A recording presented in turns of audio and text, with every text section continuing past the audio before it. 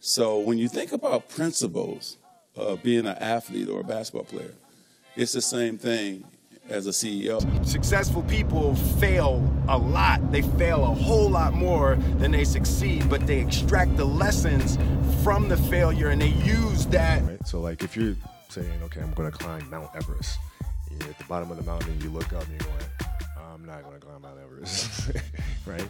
But if you break it down into sections and just one foot in front of the other, one step at a time, next thing you know, you're at the top of the mountain. Welcome to the Ball Rock Pill podcast, where we talk success, basketball on and off the court.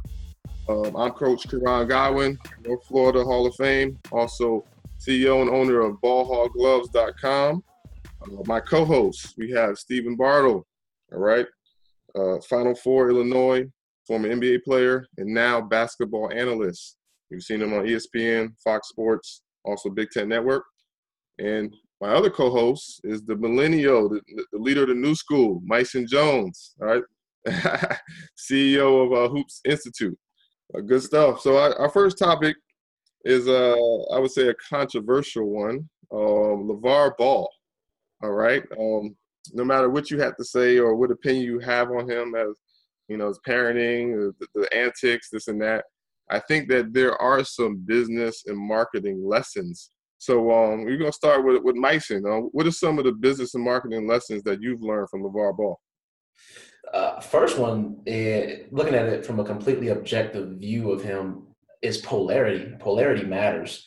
So if you're on the fence right there, you don't have people who are completely for you or completely against you, then your marketing usually isn't as powerful. He's probably one of the most polar figures in media right now, and either you love him or you hate him.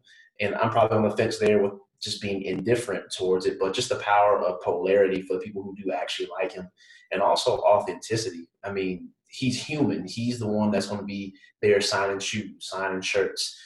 He can do things that big brands aren't doing, that will not do. So I think those two are huge to me off the top of my head, just authenticity and also just the polarity that he has in his marketing. Steven, what's your take? Well, I like what Myson said, and you know, I think that's kind of a media terminology. And you know, when you have someone that is a lightning rod, so I totally agree with you on that. What I've been really most impressed with is that I went and did some research on the size of the Southern California market. Southern California is the 8th largest market in the world, and so. You've heard me mention this before, Karan, how I didn't understand markets and the sheer size of markets. And when LeVar Ball started this journey out with his sons, he understood how big Southern California is in and of itself. And so if he was to have a brand, if he was to develop a brand that resonated in the Southern California region, not only would he be successful just by the sheer market size, but Southern California is kind of viewed as the place to be, one of the places to be in the United States in terms of fashion, in terms of culture. And if he could make a splash, similar to other people that have done similar things in Southern California, it can have a ripple effect around the world. And so just his knowledge of the Southern California market and how influential it is was really an eye-opener for me. And that's great stuff, and two great views. I think that from a business perspective, I kind of always like to look into, you know, how people get their message out there, their marketing, but also I like to break down the numbers. We all remember when he came out with his first shoe, how much did it cost? $500, $595, right? $500. So everyone goes, oh my gosh, he has this $500 shoe. Well, that's marketing in itself because people are going to talk about it. But when you really think about it, how much would you say the average shoe is, Myson? The average player basketball shoe? Just $200. I would say $200. $200. All right, and that's for a superstar. Let's say $100 for your average shoe. Right. Okay. How much are his T-shirts? Does anybody know? Yeah, I don't know. His T-shirts are $50. Okay. So when you look at his pop-up shops and what he brings to the table, you have thousands and thousands of people, right, lining up to see him. Like literally over 1,000 people were in line at his first pop-up shop, and all of them have been sold out. Now these people are in line to get anywhere from 2 to 4 T-shirts. So here you are, you're looking at the big number as in 500, but he just sold 3 T-shirts for $150. So how genius is that in itself? You know, he just sold a sneaker. You know, so I think that he and whoever's behind him, I mean, obviously he has some smart people around him. They really did their homework, and he's able to do some great things as it pertains to business and marketing. And for the simple fact that it's exposure that you really can't pay for. I mean, you're talking about Super Bowl exposure whenever he even says anything. He's all over the TV. I mean, he can say something outlandish that doesn't really hurt anybody, but he can say, I'm better than Michael Jordan. Now, as crazy as that sounds, it goes everywhere. It goes viral. So I think that from a business and marketing standpoint, he's undeniably, a force in our culture and in our sport. What he does off the court and the antics and all that, I don't know. But from a business and marketing standpoint, he's definitely a great case study. You know, off the court, what's going on, man. You know that you wouldn't be like that as a father with your 2 sons, and you would handle it a little bit differently. And I totally get it. Yeah. But I just want to throw this out there that I appreciate his approach, because he doesn't love his children any less than any of us love our children. And I think that's lost a lot of times when his shenanigans and his antics get more exposure than his actual business acumen and the love for his children. Well, let me ask you, since you're in the business, you did say the antics and exposure. He's getting a ton of exposure. So in the business, is there such thing as negative marketing or negative exposure, or does the bottom line always prevail as far as dollars?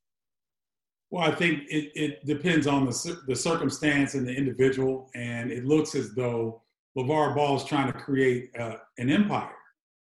He's going very deep. He's not going thin and wide. He's going deep. And what I mean by that is that he's looking at everything that's off the big baller brand. And, from the league over in, I think they're in Lithuania. Yes. He's trying to develop a league over there. He's got Facebook Live to follow. They've got a show on Facebook Live. He's really going deep and really maximizing the platform that they've shown. And so I think for him, any exposure is positive exposure. Now, with that being said, obviously he's one of the first guys to really, come out with his own shoe. You had some other people that independently had shoes. I believe Patrick Ewing, back in the day, he had his own shoe, and I think that's starting to make a comeback. Al Harrington, the guy I played with Protege, has he or his impact, has this displayed the ability for a star athlete or anyone to actually have their own shoe? Mason? My opinion, yes. I mean, these guys with the shoe market, it's so trendy like everything else. Sometimes it's in, sometimes it's not. Even if you're having a good season, if you're not having a good season. I mean, last year, KD 2017, I think his shoe sold out in the second quarter of the first game when they threw it out for which game it was. But I mean, they have their own platforms, they have their own social media accounts. I think if they attempted to do that and have their independent shoe, I think they would still have sales. Not as much sales that they may have with a Nike. I'm not sure about that, but enough to be happy about it as a player who has supplemental income from their own independence. With their own independence, I think they can be happy with the numbers that they would pull in. Okay. What do you think, Steven? I agree with Myson because, I think that you guys will know we're all small business owners, and there's a certain amount of pride when you're creating a product or creating a service that you're able to sell. And like Myson said, you may not have the distribution of a Nike or an Adidas off the top, but you may have a situation where you can develop that distribution on your own, and where up front it doesn't look like it's going to be as lucrative, once you get into it on the back end, Karan, you and I have talked about this, distribution at certain levels. Once you get in it on the back end, it may become even more lucrative to do, the solo thing and to have your own shoe and to figure those business responsibilities out along the way that makes you a much more savvy individual on the business side. So I think it's high time that many players start to look at having their own shoe, because if they have a social media platform, they can go direct to consumer with their product. They can bypass a lot of channels that traditionally people needed to take. And so I think, someone on this podcast has said before, it's a beautiful time to be alive. Oh, there you go. Now, with that being said, and because this is a podcast where we talk business, and we're talking to players, we're talking to parents, we're talking to coaches, and one of the things that always overjoys me is that when a kid actually gets a free scholarship, which we all know is worth $100,000 plus these days. What are some of the ways that, because we're all athletes and we all played in the NCAA and we all got scholarships, what are some of the ways that you've benefited from your free education, Myson?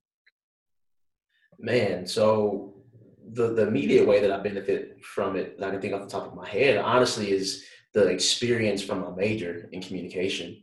I mean, honestly, I didn't see how it benefited me up front when I started looking at salaries of media producers in the local news, producing beats.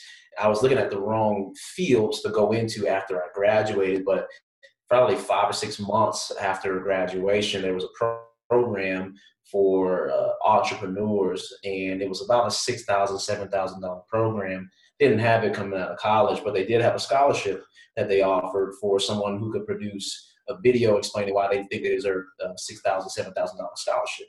I had skills with Adobe Premiere that I learned from college that I got to take this entrepreneur course, completely changed my entire mind. Didn't know what an entrepreneur was until I took this course, but their copy was good enough to show me why entrepreneurship was what I always wanted the entire time, but just didn't know that I wanted it. So my education, my background in Adobe Premiere helped me get this scholarship to this course, this program that honestly, I have a mastermind right now every Tuesday. It's 5:30 a.m. with guys I've never met before, but we're doing exactly what we do right here. And they've been imparting wisdom into me for the last 2 years just off of this program that I got. And I wouldn't have gotten the scholarship without my experience from my alma mater, Anderson University. So I mean, that's just one of the many benefits I can think of with education, free education. Now, Bardo, just taking it a step further, because I believe that you and Myson have similar majors. You're both communication majors. It's obvious that you've utilized your degree. What's your perspective on how this free education has impacted your life? Two things that really stick out to me is that the networking aspect of the education that I got at Illinois was fantastic. A lot of the opportunities that I've gotten in the media field have been as a result of being an alum of the University of Illinois. Dennis Swanson has kicked in doors that many people would not have the opportunity to, have someone of his stature open up certain avenues for you. So that was the first one. The second one was legitimacy. Having the scholarship, playing for the University of Illinois, putting the Fighting Illini jersey on, representing the second largest alumni association in the world on national television, did wonders for me going into the communications field, not only with my alumni association, but with Dan Steer, who was the coordinating producer of ESPN. He was a Michigan undergrad when I was at Illinois undergrad. He saw me play my 4 years. He listened to me on the radio before I got on national television. He knew about me. Other people that were in hiring situations, I got credibility because I was on the Flying Illini. I was a point guard on that team. And so from a networking standpoint and a credibility standpoint, I'm not sure that I could have done any better of going anywhere else than the University of Illinois, because it really set the stage and was a launch pad for my media career. And I would agree with both of you guys and in that my education, I mean, it just took me to a whole nother level. I always talk about, being a student, and we're in a day and age where entrepreneurship is cool, and a lot of people promote it. And what I don't like is when people try to say that it's not worth it going to school. All you got to do is pull up your bootstraps and just get out there and become an entrepreneur. Any businessman knows that in order for you to excel and get to the next level, someone that went to school and have a degree is going to be around you, whether that be your accountant, or whether it be your lawyer. All right, these people are going to be around you. But the biggest lesson, I think, of just being a student is that if you're going to be successful in anything, you have to have the skills that being a student comes with: researching, all right, and being able to gather information. So even some of the people that didn't go to school, you can hear the information that's coming out of their mouth and understand that they spent time, quality time, gathering this information, gathering their thoughts so they can convey it to other people. So I think being a student overall is just how you become successful in life. And the ability to have a free education through basketball, man, do something that you actually love. I started playing basketball at the age of 8, and it took me all around the country, and I'm just extremely grateful for it. But I also understand that there are kids with tremendous amount of talent, guys like LeBron James, guys like Kobe Bryant, guys like, Kevin Durant. And as we speak, you no longer can go from high school straight to the pros, but there's something called one and done. And I understand that this is still business and this is a marketplace. And I think that there's a negative connotation with people that, leave school early. But if these, NBA guys are willing to put millions of dollars in your bank account and help your family, I really can't blame them. But my question is now that Calipari has come out with lifetime scholarships, and the colleges and universities are willing to give you a lifetime scholarship just based on you going there for 1 year, because obviously they're going to benefit millions of dollars, they pack the stadium, all that. They're willing to give you a lifetime scholarship. Does this now take away that negative connotation of leaving school early, Mason? I don't think it does. I don't think it ever will. I agree with the notion, and I always encourage people to empathize with that person and really put themselves in their shoes. Some of these guys coming from backgrounds, especially in college, and this is not every student athlete story, but in college where they're underfunded, where they don't have meals after 8 p.m., 9 p.m., where they come from a background that wasn't the best. I was reading a story on Michael Beasley the other day and how he's so misunderstood and has been misunderstood for a long time. If you read his background, you understand. Not giving them an excuse for anybody an excuse for any actions, but to answer your question, I don't think it'll be ever okay to others. I think if someone had the opportunity to have millions of dollars in their bank account all of a sudden, I think they would choose that, especially if you had the chance to always go back and get that education that everyone so wants them to do. To answer your question, though, no, I don't think that it makes it okay in others' minds. Okay. I would agree with Myson because there's several factors involved here. And so when a basketball player at any level has the ability to cut their education short and pursue their professional pursuits, it's a negative connotation.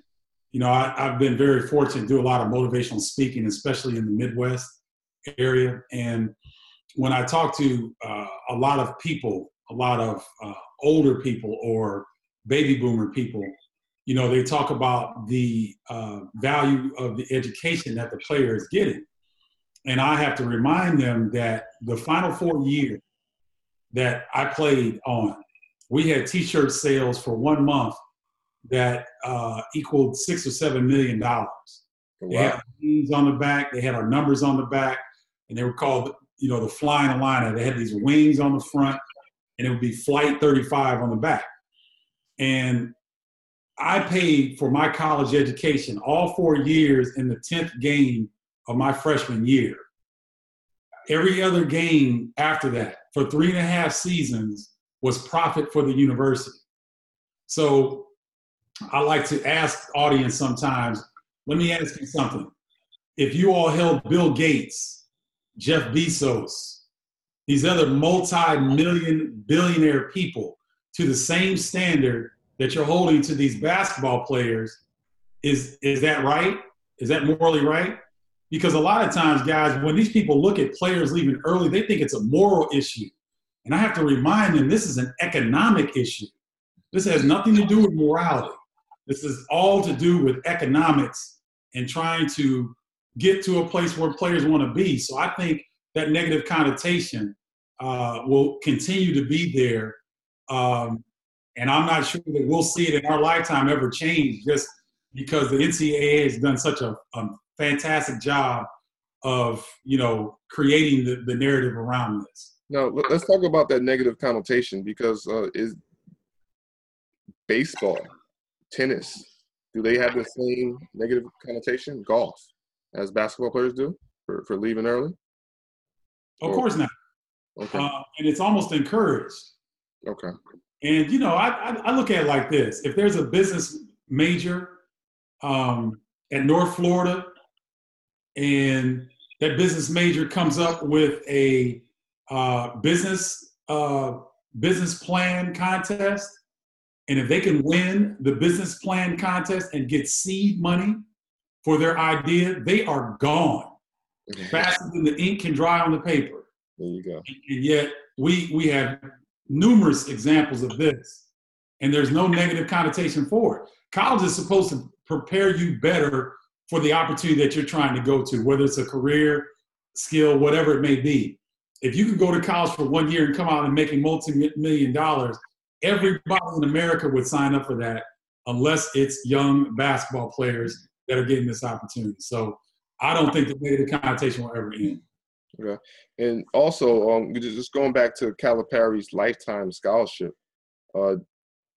if you were the mentor of a young man that was one and done, and obviously we all value education here, but he's going to get a lifetime scholarship and he's a top 15 pick.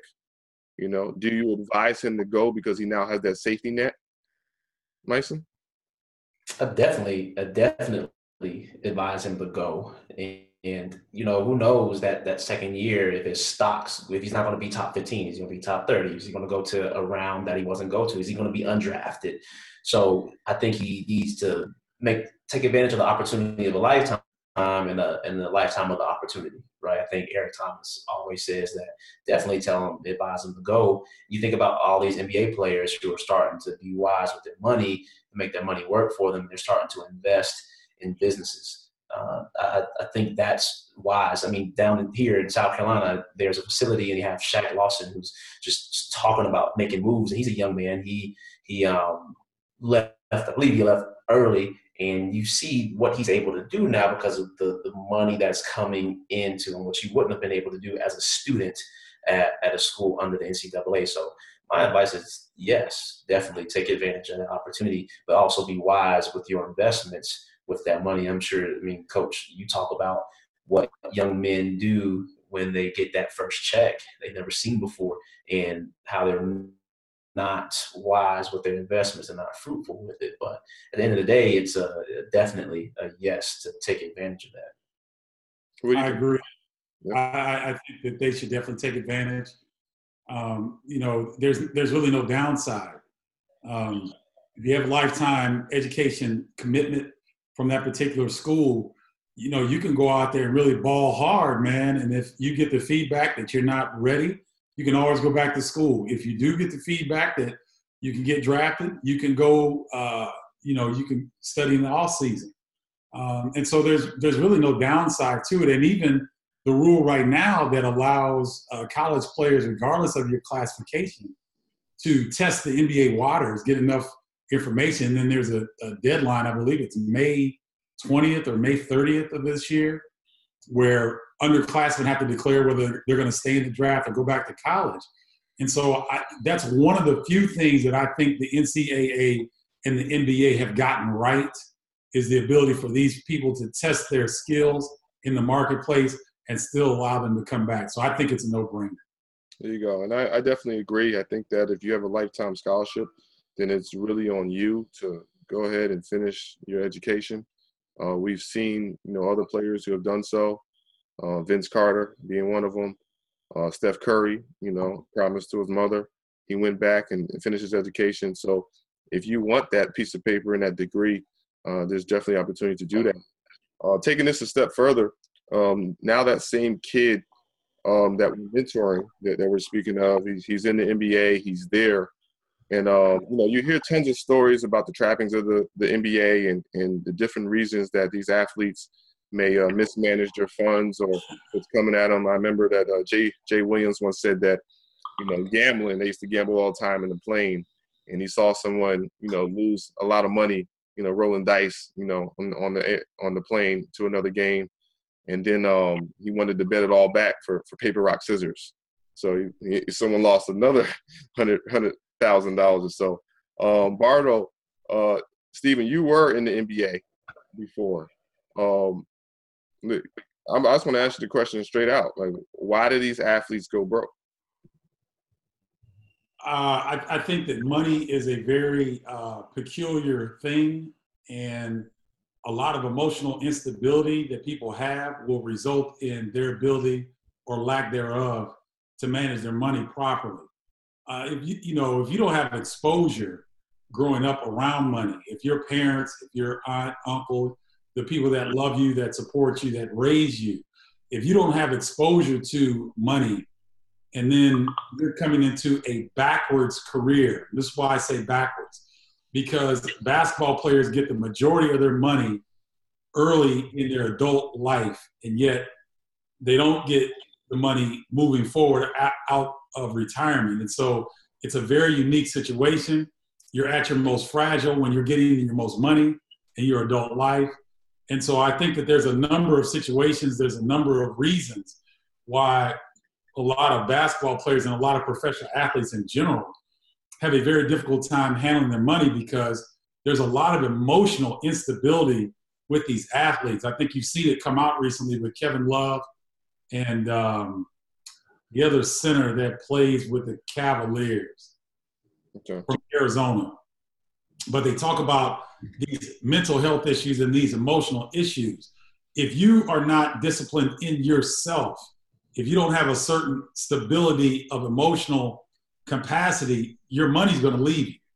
And so there's a lot of that going on that is kind of unsaid, that's kind of under the surface, that I don't think is being addressed. And quite frankly, most people that are handling basketball players don't want them financially. They don't want them to have financial acumen, because then they can't take advantage of it. Okay. And I guess you're talking about control. You can't control them, so to speak. Are there any purchases you made during your professional career that you like to take back? Like something you said, it was like, I shouldn't have spent money on that. Are there any examples? Not really, because I'm kind of my old man back in college, I wanted to get this cherry red Grand Cherokee. And it was the baddest thing on the road, man. It had gold rims, red's my favorite color. The dealership said, you know what, you're going to be a first or second round draft pick. Go ahead and take the truck. We'll worry about the payments later. I'm on a barnstorming tour down in Southern Illinois. My dad comes to the game, and he's like, whose truck you driving? I said, Dad, that's mine, man. And the car dealership said this, that, and the third. And in front of Anthony Bonner, all the other cats were going pro. He was like, take that back. Take it back. He said, you don't know if you're going to sign a contract. You don't know what's going to happen. You may get hurt. Oh, I was hot under the collar, because I'm like, man, I'm about to graduate. I don't feel like listening to my old man. Yeah. But I did. And lo and behold, I didn't get I got a little guaranteed money, but my first year wasn't guaranteed. And so I would have been stuck with a pretty good car note for that truck. And the fact that I listened to him, I didn't go through with that. So that was going to be my biggest mistake. And then after that, I've been married. I was married at the time. So all my money went out the window anyway with her. So I didn't make too many bad decisions. Well, there you go, guys. Awesome show. I think, as always, we touched on a lot of points that the viewers and the listeners are going to be able to take away from. Myson, with your social media, where can we find you? At Myson Jones, MysonJones. Steven? Instagram. At Stephen Bardo, StephenBardo. And I'm at Coach Godwin. As always, make sure you subscribe to this podcast. You can subscribe on iTunes or Android. Also, watch us on YouTube. All right. It's the Ball Rock Pill Podcast. See you later. Peace.